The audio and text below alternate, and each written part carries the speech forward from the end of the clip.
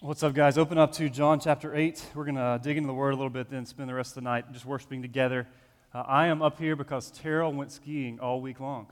So I feel really sorry for Terrell. He went skiing. He is sunburned, and his muscles are tired. And so he went skiing while you guys were in class. So I'm up here tonight. We're going to be in John chapter 8. We're studying John this semester. If you don't have a Bible, there's one in front of you. We're going to be on page 894. And if you haven't been here long, there's two things that we're going to constantly try to push you towards. One is getting into God's Word, and then two is getting into community, getting into a group of people who you're in God's Word with. And so if you don't have a Bible, we would love to give you one. There are tables in the back with Bibles that look like these.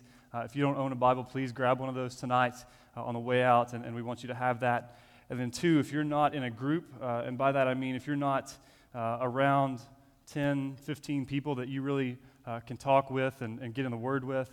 We want you to find that, whether that's here, whether that's somewhere else on campus, another ministry. We think you need that. And so we want to encourage you to do that. There's only 5 weeks left in the semester. And so this is a great chance, if you haven't joined a group, to go check one out. And if the people are weird, you're only locked into it for like 4 more weeks. And so check out a group, be a part of it, see what they're about. But I promise you, being in these groups is a great, great thing to be a part of and will help you grow.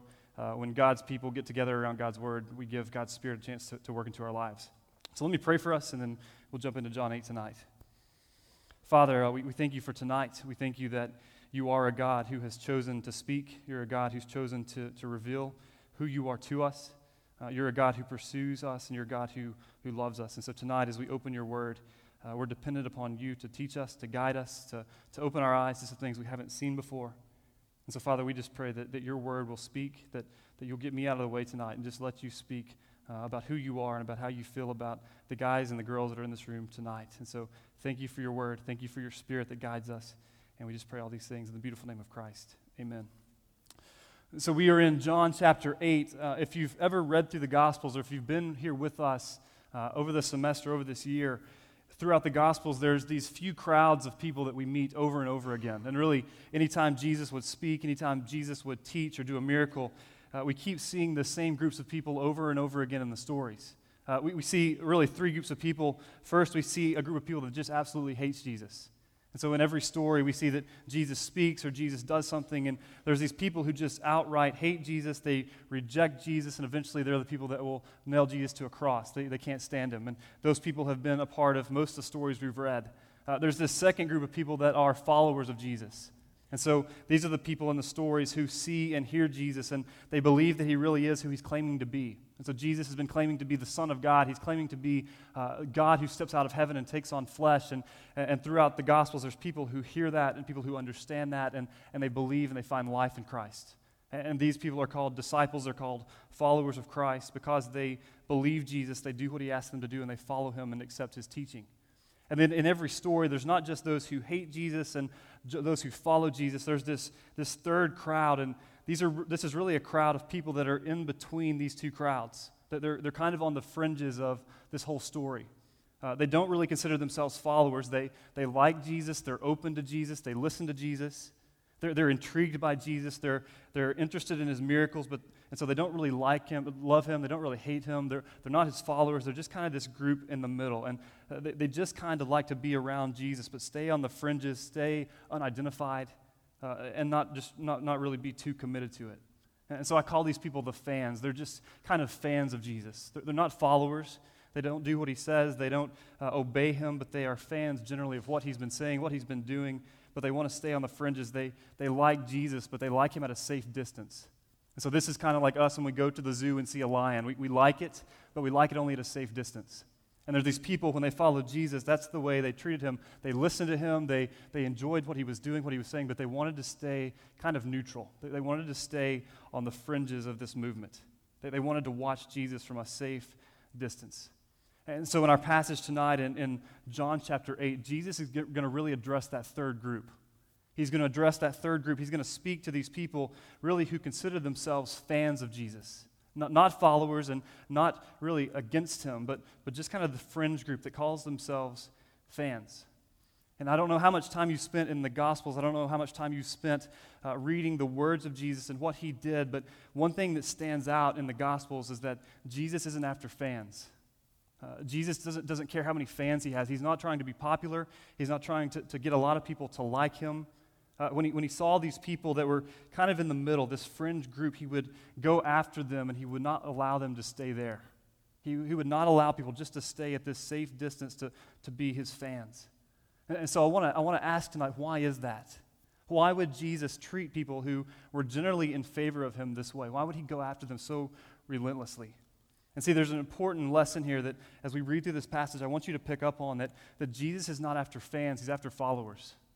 Jesus is not trying to be popular, and he's not trying to gain this popular following. He's not after fans. He's after people who follow him and listen to him and accept his word and obey his word.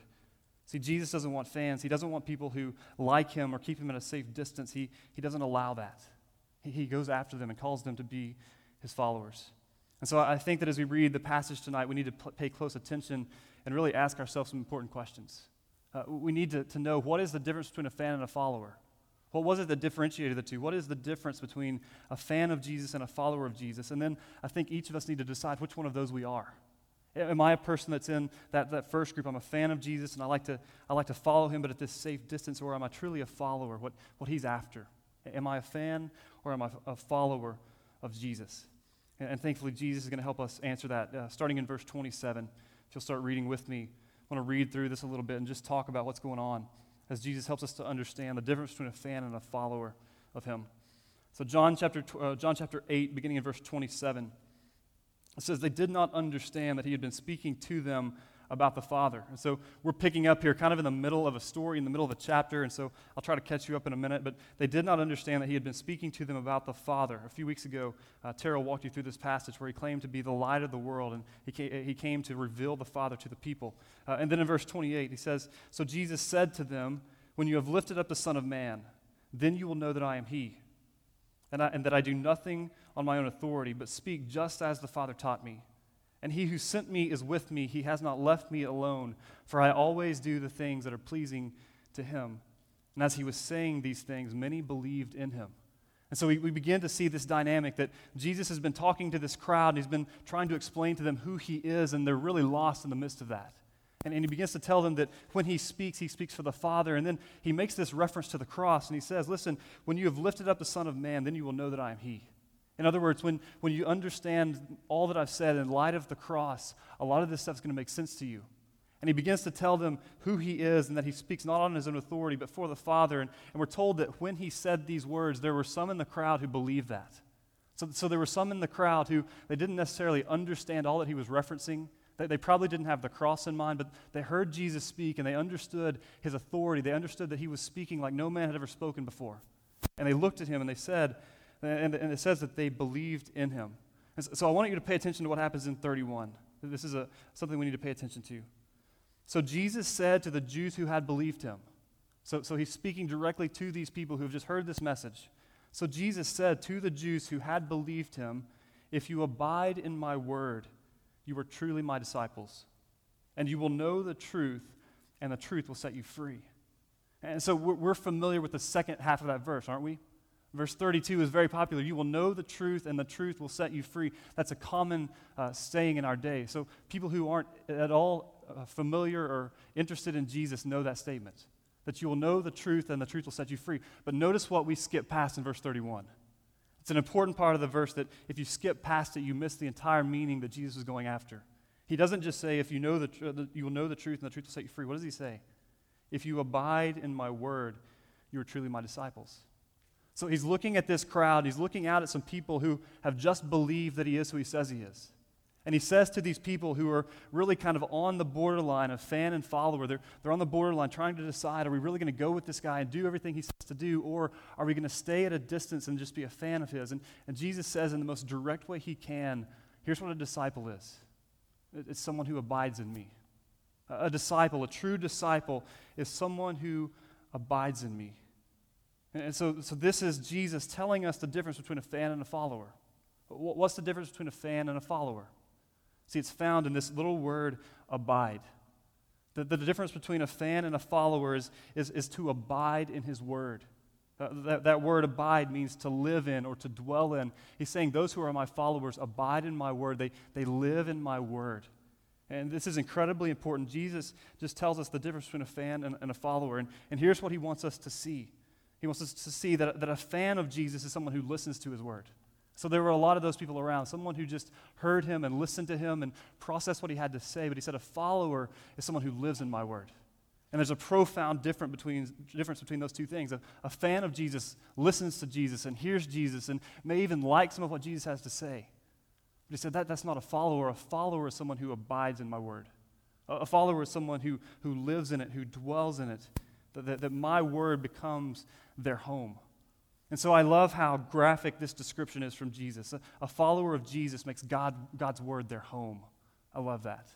A follower of Jesus makes God's word his or her home. It's where we dwell. It's where we live. It's where we sleep and eat and rest. It's where we spend the majority of our time. And Jesus is saying this is the difference between a fan and a follower. A fan listens to me, but a follower makes his home in me. A follower comes to me and rests in me and eats in me and sleeps in me. His entire life is wrapped around me. See, a fan hears God's word, but a follower lives in it. He abides in it. And I love this image because there's nothing like home, is there? There's nothing like being at home. Our home is this place where we can go and just relax and rest, and our hearts and our soul just find peace and rest. I was on the road this weekend, and I stayed in a hotel room, and several of the guys know this about me. When I travel with my own blanket and my own towel because I'm a little bit of a germaphobe. And so I usually get to a hotel room and don't want to touch anything. And one time I saw this special in 2020, and they basically just showed how dirty everything in the hotel room was. And ever since then, I've just been completely freaked out by it. And so I'll be laying there in the bed, and I don't know if this has ever happened to you, but you're laying there in bed, then all of a sudden you wake up and there's a hair in your mouth. You ever had that? And you're halfway pretending that it's your hair. Like, no, this has got to be mine. And you kind of just go back to sleep. Man, there's no place like home.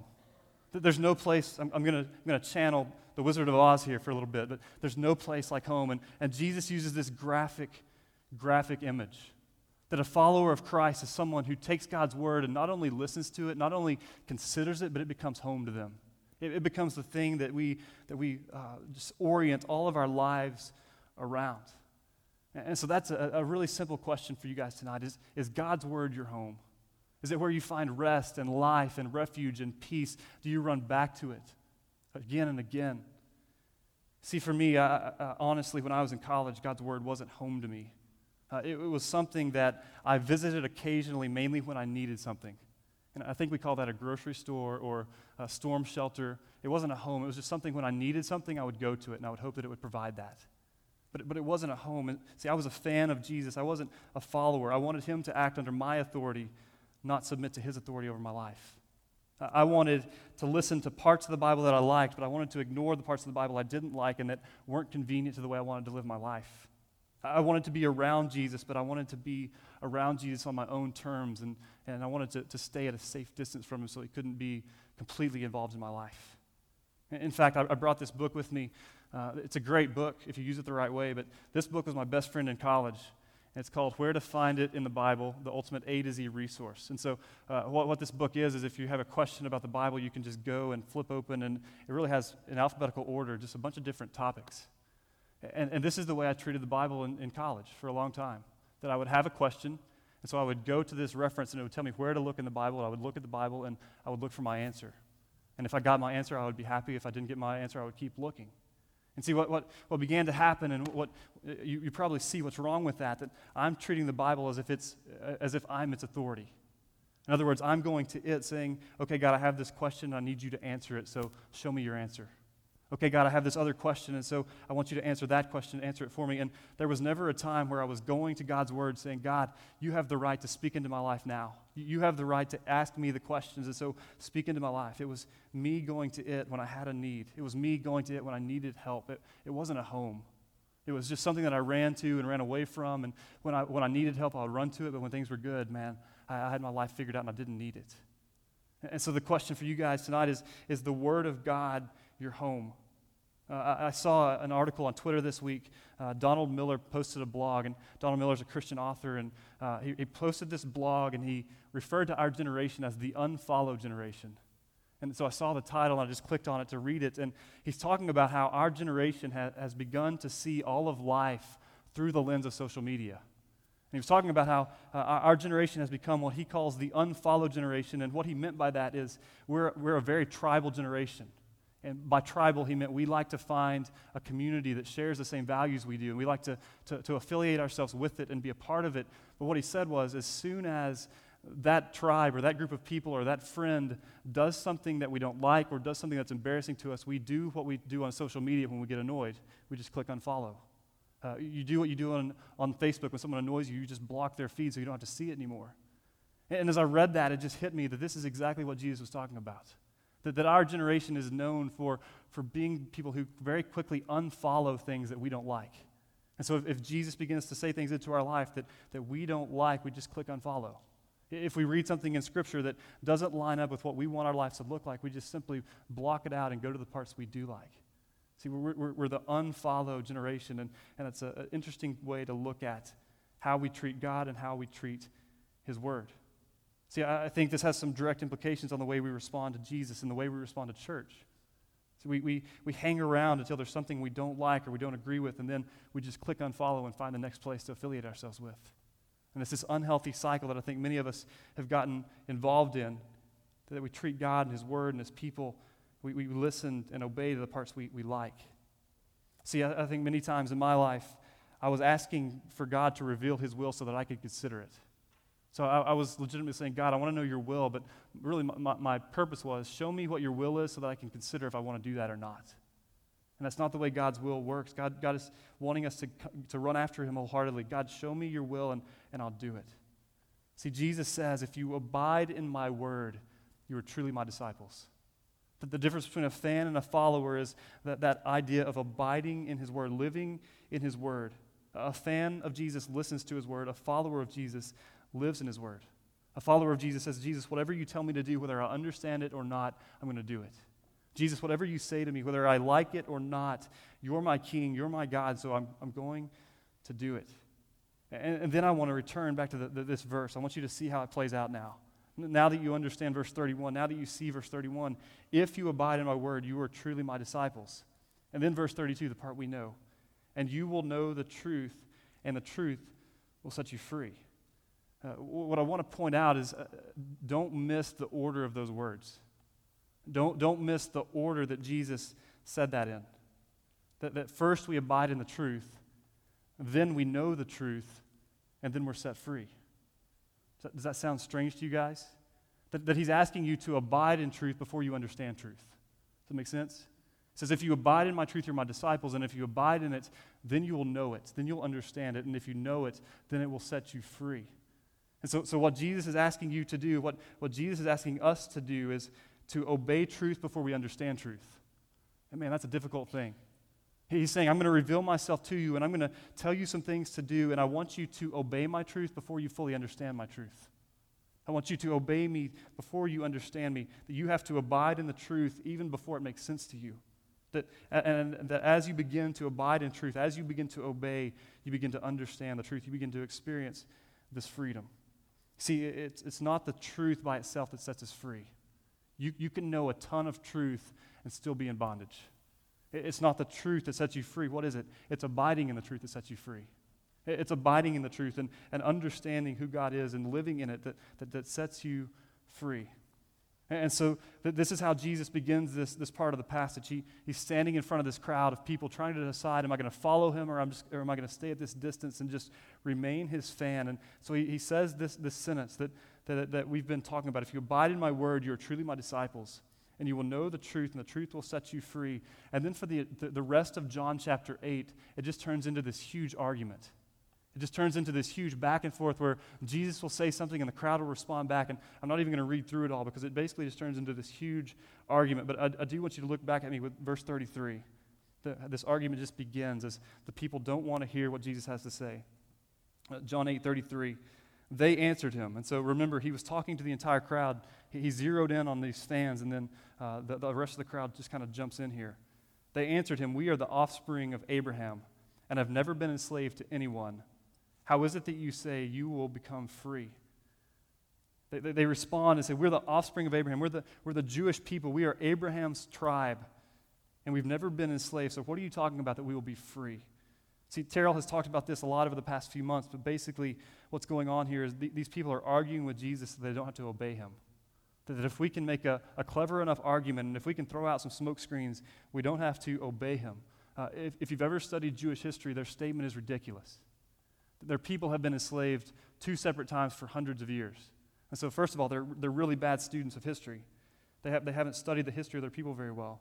But beyond that, they just begin to argue. They want to throw out smoke screens to justify themselves so that they don't have to listen to Jesus. And I'm not going to read all the way through this because it's like reading through the transcript of an argument between 4th graders. Jesus will say something, and they're going to just throw back out him just some ridiculous stuff. They're going to talk about about who their dad is. So they throw out a lot of Abraham. And so remember in 4th grade, my dad can beat up your dad. That was their tactic here. They talk about Abraham immediately. And then when that doesn't work, they talk trash about Jesus' mom. I'm not making this up. Read it in community group this week. They talk trash about Jesus' mom. Jesus makes this point, and their response is, we were not born of sexual immorality. So man, it's a good response. We were not born of sexual immorality. We have one Father. So rather than respond to what Jesus is saying, they take a shot at Jesus' mom and Jesus' family background, that we weren't born like you were in sexual immorality. And then he talks some more, and rather than listen to his point, they throw out some racial slurs. They call him a Samaritan, which to the Jewish people was an incredible insult. That is it not true that you're a Samaritan? And then he talks some more, and they say that he has a demon. And so this whole chapter plays out as Jesus begins to try to teach them and show them some things, and they just begin to lob insults back at him so they don't have to listen. And so you should read through it. You should go to community group this week and read through it together. It's really quite entertaining, but we don't have time to go through it all. I want to highlight 3 statements from Jesus. And so I want to just point out to you 3 statements from Jesus in the rest of this chapter. In the midst of all this arguing, in the midst of the back and forth, 3 different times, Jesus is going to start a statement with, truly, truly, I say to you, and then he's going to say something. And so 3 different times, he's just told us, if you abide in my word, then you'll know the truth, and the truth will set you free. He's going to give us 3 truths that I think he just wants us to understand and know and abide in. And I want to read these to you, and I want to talk about them for a minute, just that if we're to be followers of Christ, if we're to understand and to live in his truth, these are 3 truths that I think he throws out very intentionally that we may live in. So start with me there, verse 34. He's been talking with them, and it says, Jesus answered them, truly, truly, I say to you, everyone who practices sin is a slave to sin. So in the midst of this argument, in the midst of the back and forth, Jesus has told these people that to be his follower means that they abide in his truth, and then he just begins to throw out these short, powerful statements, these truths that we're to find life and that we're to abide in. And it's interesting that the first one he throws out is about sin. Truly, truly, I say to you, everyone who practices sin is a slave to sin.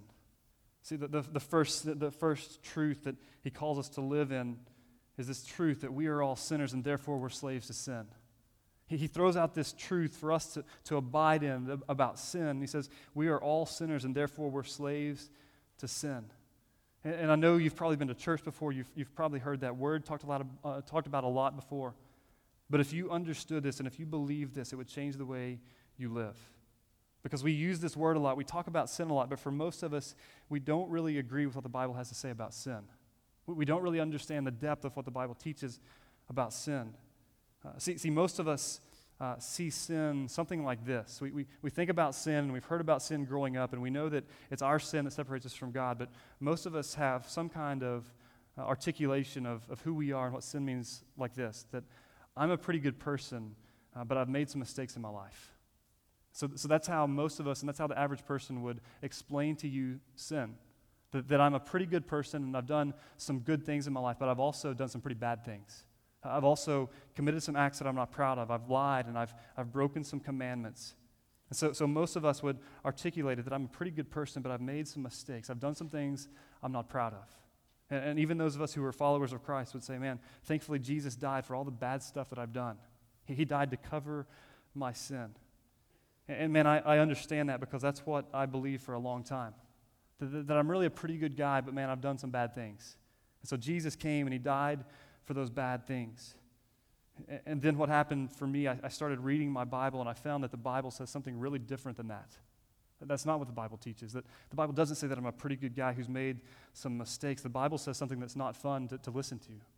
See, the Bible says that you and me are not basically good people, but we are wicked people and selfish people. And man, that's not fun to hear.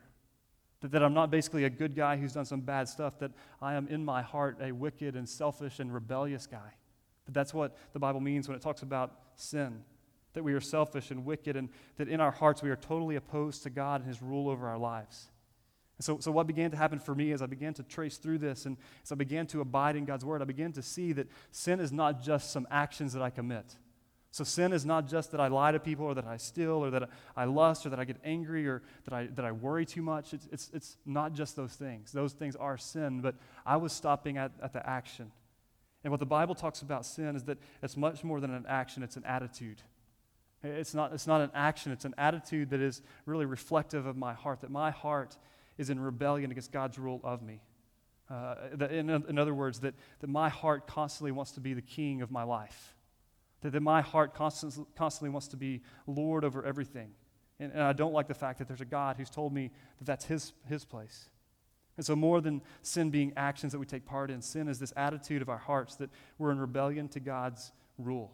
And so as Jesus puts it here, if that's true, that we are all sinners, then we are therefore slaves to sin.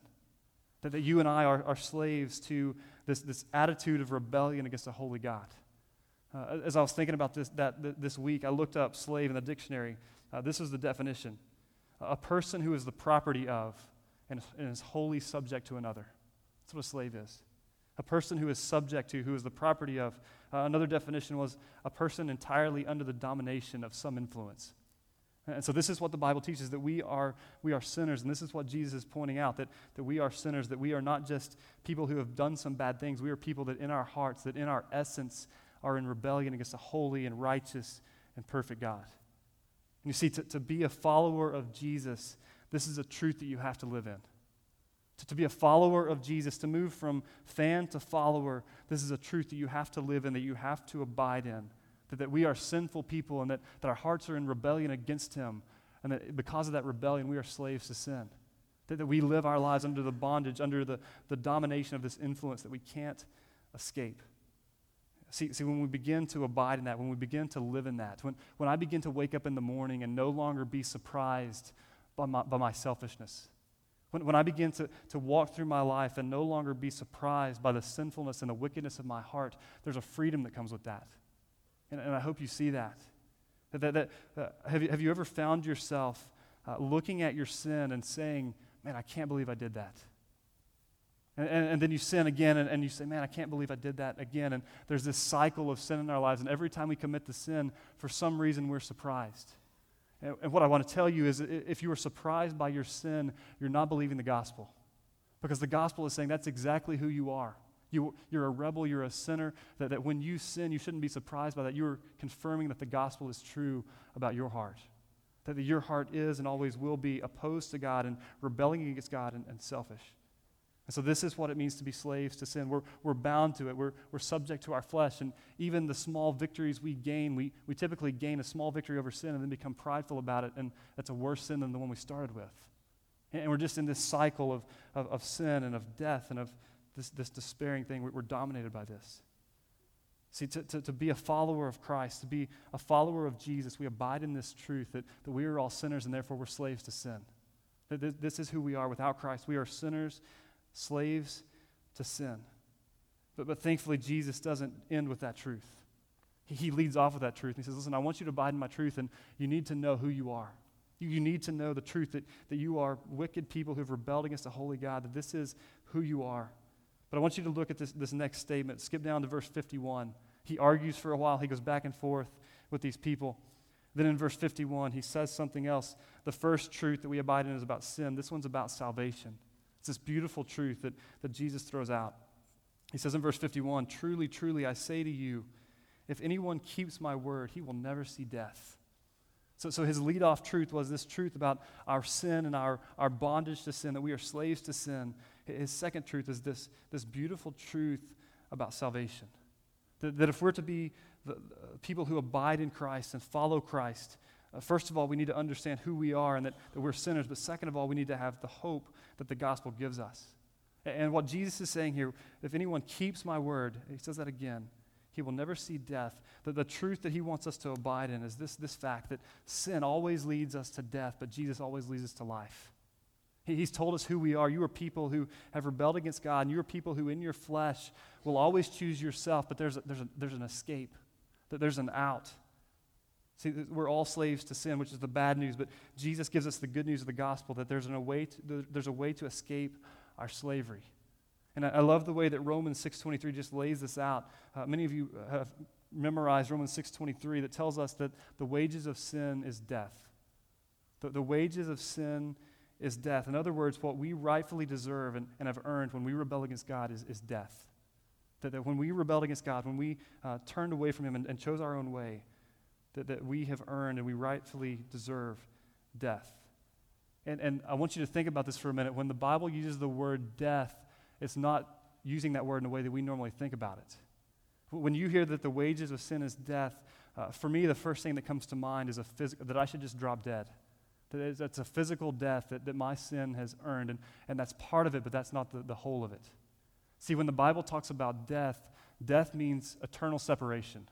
It's not just a physical thing, it's an eternal separation from God. And so if you think back to the very beginning in the garden, God told Adam and Eve if they ate from the fruit of the tree, they would surely die.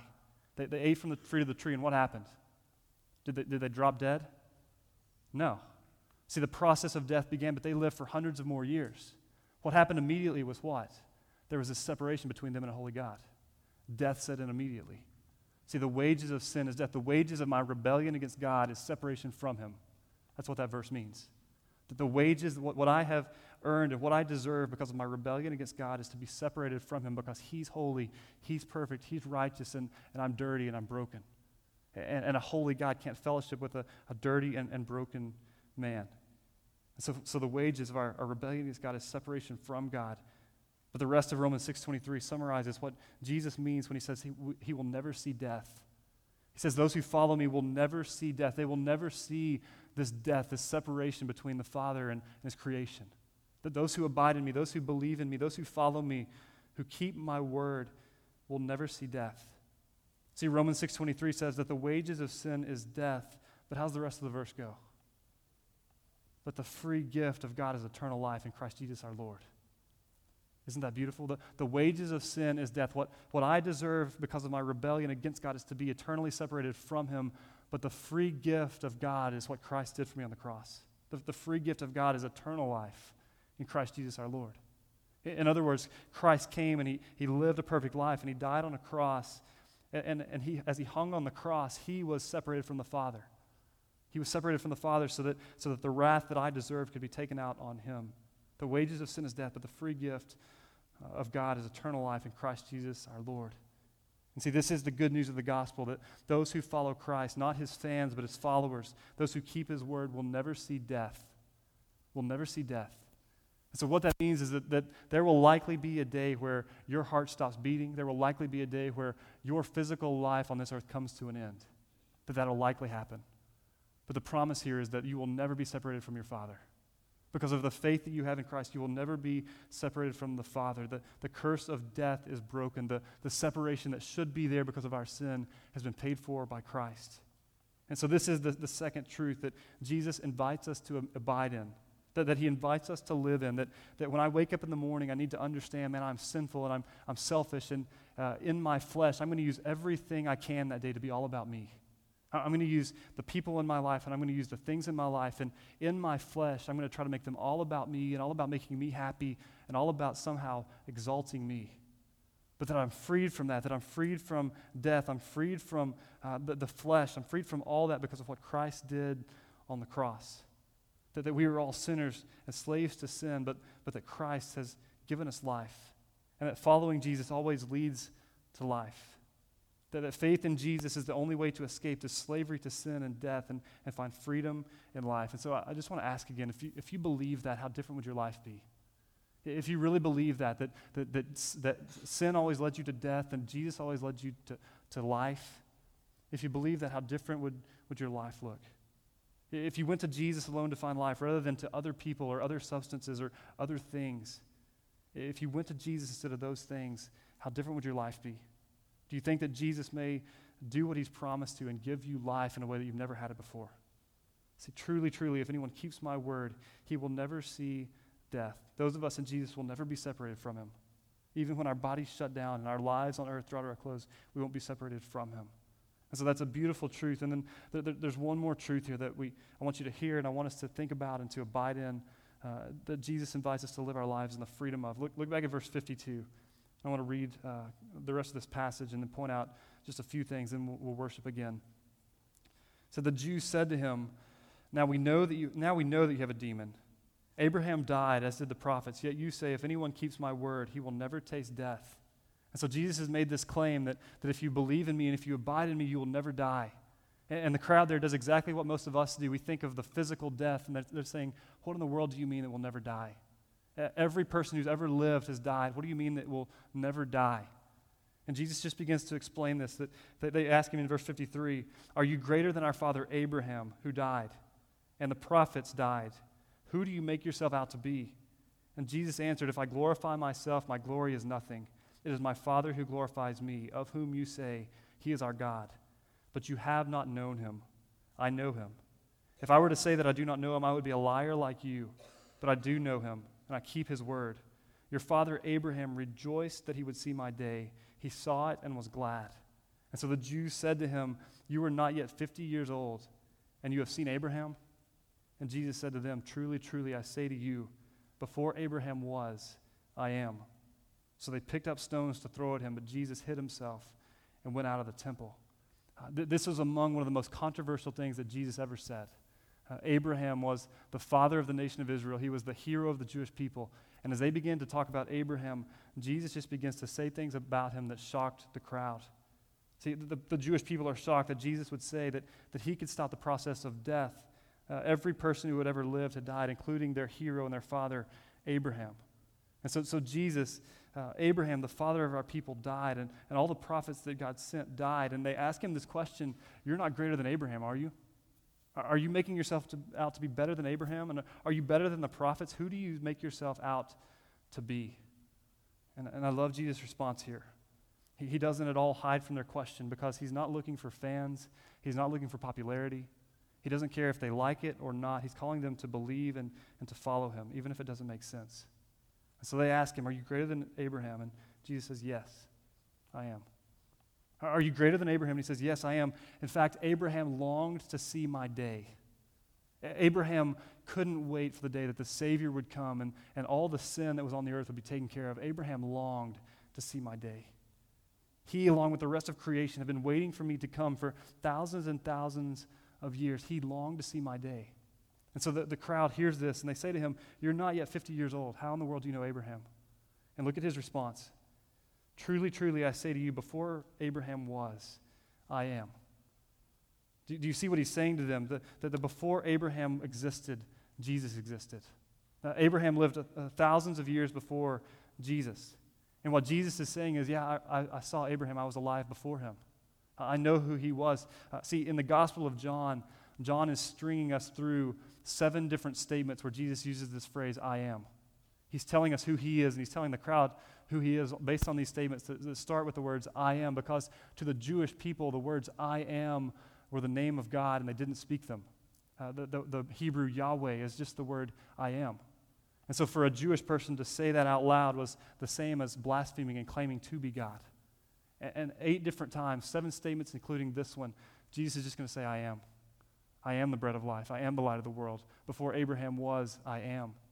He's just saying, I am the one. I'm the authority. I'm the one who's always existed. I'm the one that Abraham has longed for, that he, along with the rest of creation, have been waiting for me to come, that I'm God in the flesh. And you can tell that the Jews knew exactly what he was talking about. They picked up rocks to stone him. They thought that this was so blasphemous that they picked up rocks to stone him, that they were going to kill him for these words. And so I just want to give you one more truth to abide in, one more truth that if we're to be followers of Christ, we hold on to. And it's this news that Jesus' lordship over our lives is the greatest news in the world. That Jesus' lordship over our lives is the greatest news in the world. And what I mean by that is that Jesus is above all. This is Jesus claiming to be eternal. This is Jesus claiming that he's been before all things, that before Abraham existed, he was there. This is Jesus saying that he's the eternal God who came and took on flesh. He knows all, he sees all, that nothing is above him or beyond him. He stands above all things.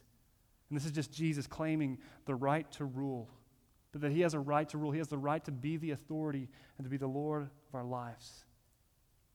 So Jesus has the right to be the Lord of our lives. In fact, when we understand who he is, that he's good and that he's holy, we should seek and delight in his lordship over our lives.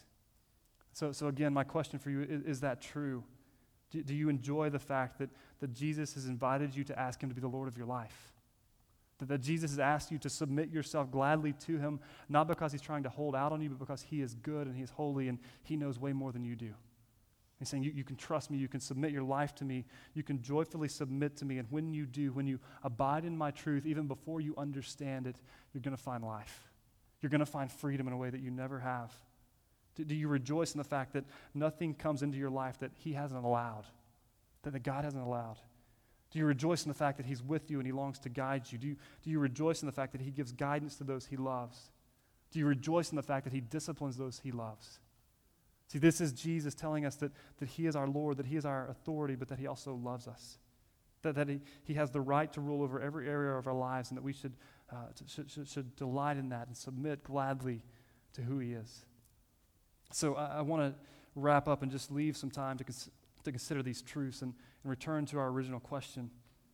Are we fans of Jesus or are we followers?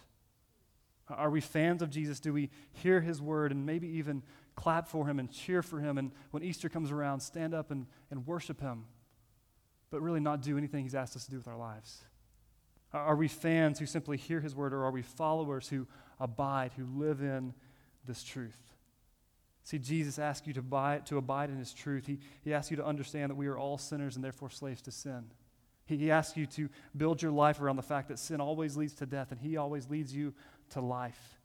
He asks you to understand and to accept that his lordship over our lives is the greatest news in the world. And Jesus is promising to us that if we abide in these truths, if we build our lives on these truths, that we will find life and freedom in a way that we never have before. And so tonight, as we worship and as we sing, I want it just to be a time for us to consider that. Am I a fan or a follower? And I want you to know that Jesus invites you to stop being a fan, to stop following him at a safe distance, and to give yourself fully to him, to call yourself his follower and to commit to following him and to abiding in him no matter what. See, I pray that tonight is the night that some of you give up being a fan of Jesus and just decide to follow him. And I'll tell you, it's scary, but it's worth it. To abide in truth that we don't understand is scary, but it's worth it, because we follow the risen Lord and Savior Jesus Christ.